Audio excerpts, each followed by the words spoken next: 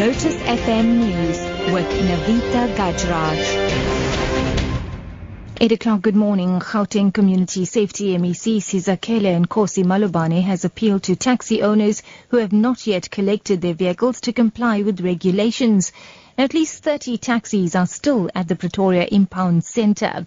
The MEC says taxi owners who are experiencing problems should come forward so that they can be assisted.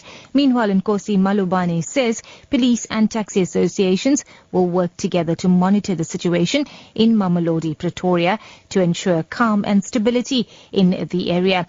Now, this after violence erupted in Mamelodi following the introduction of Autopax buses, which have taken over Putco routes. Premier David Makura and leaders of various taxi organizations met on Friday and pledged to work together to regulate the public transport sector.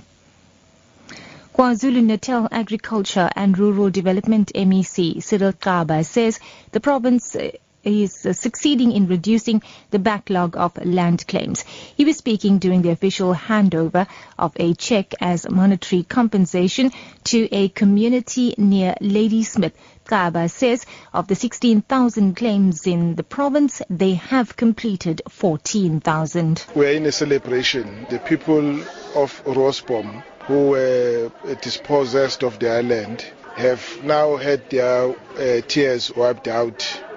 And we have just delivered a cheque of about 55 million rand for 581 tenants. And it's been a long wait.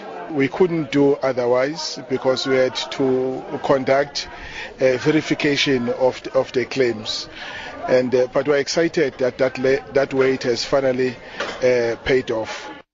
Chairperson of the Rosboom community, Siphiwe Mazibuko, says although they are happy that the community has been compensated, the process of restoring deeds to landowners is very slow. It's actually not the closing of the chapter. I can say we are almost halfway in our journey because this process started as far back as 1990 during the time of President F.W. de Klerk when we started our struggle, which was not easy, but finally de Klerk decided to succumb and signed the restoration of land rights to the people of Rosbom on the 11th of December 1992.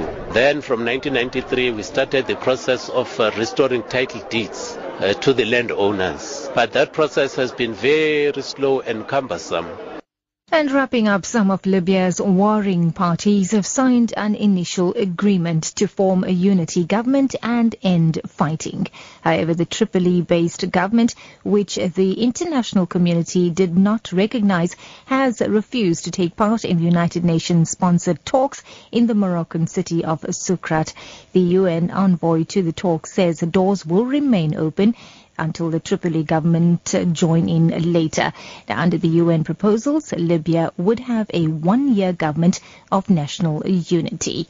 That wraps the news at 8. Your top story this hour. Gauteng Community Safety MEC Sizakele Nkosi Malobane has appealed to taxi owners who have not yet collected their vehicles to comply with regulations. For Lotus FM News, I'm Navita Gajraj. I'll be back in an hour.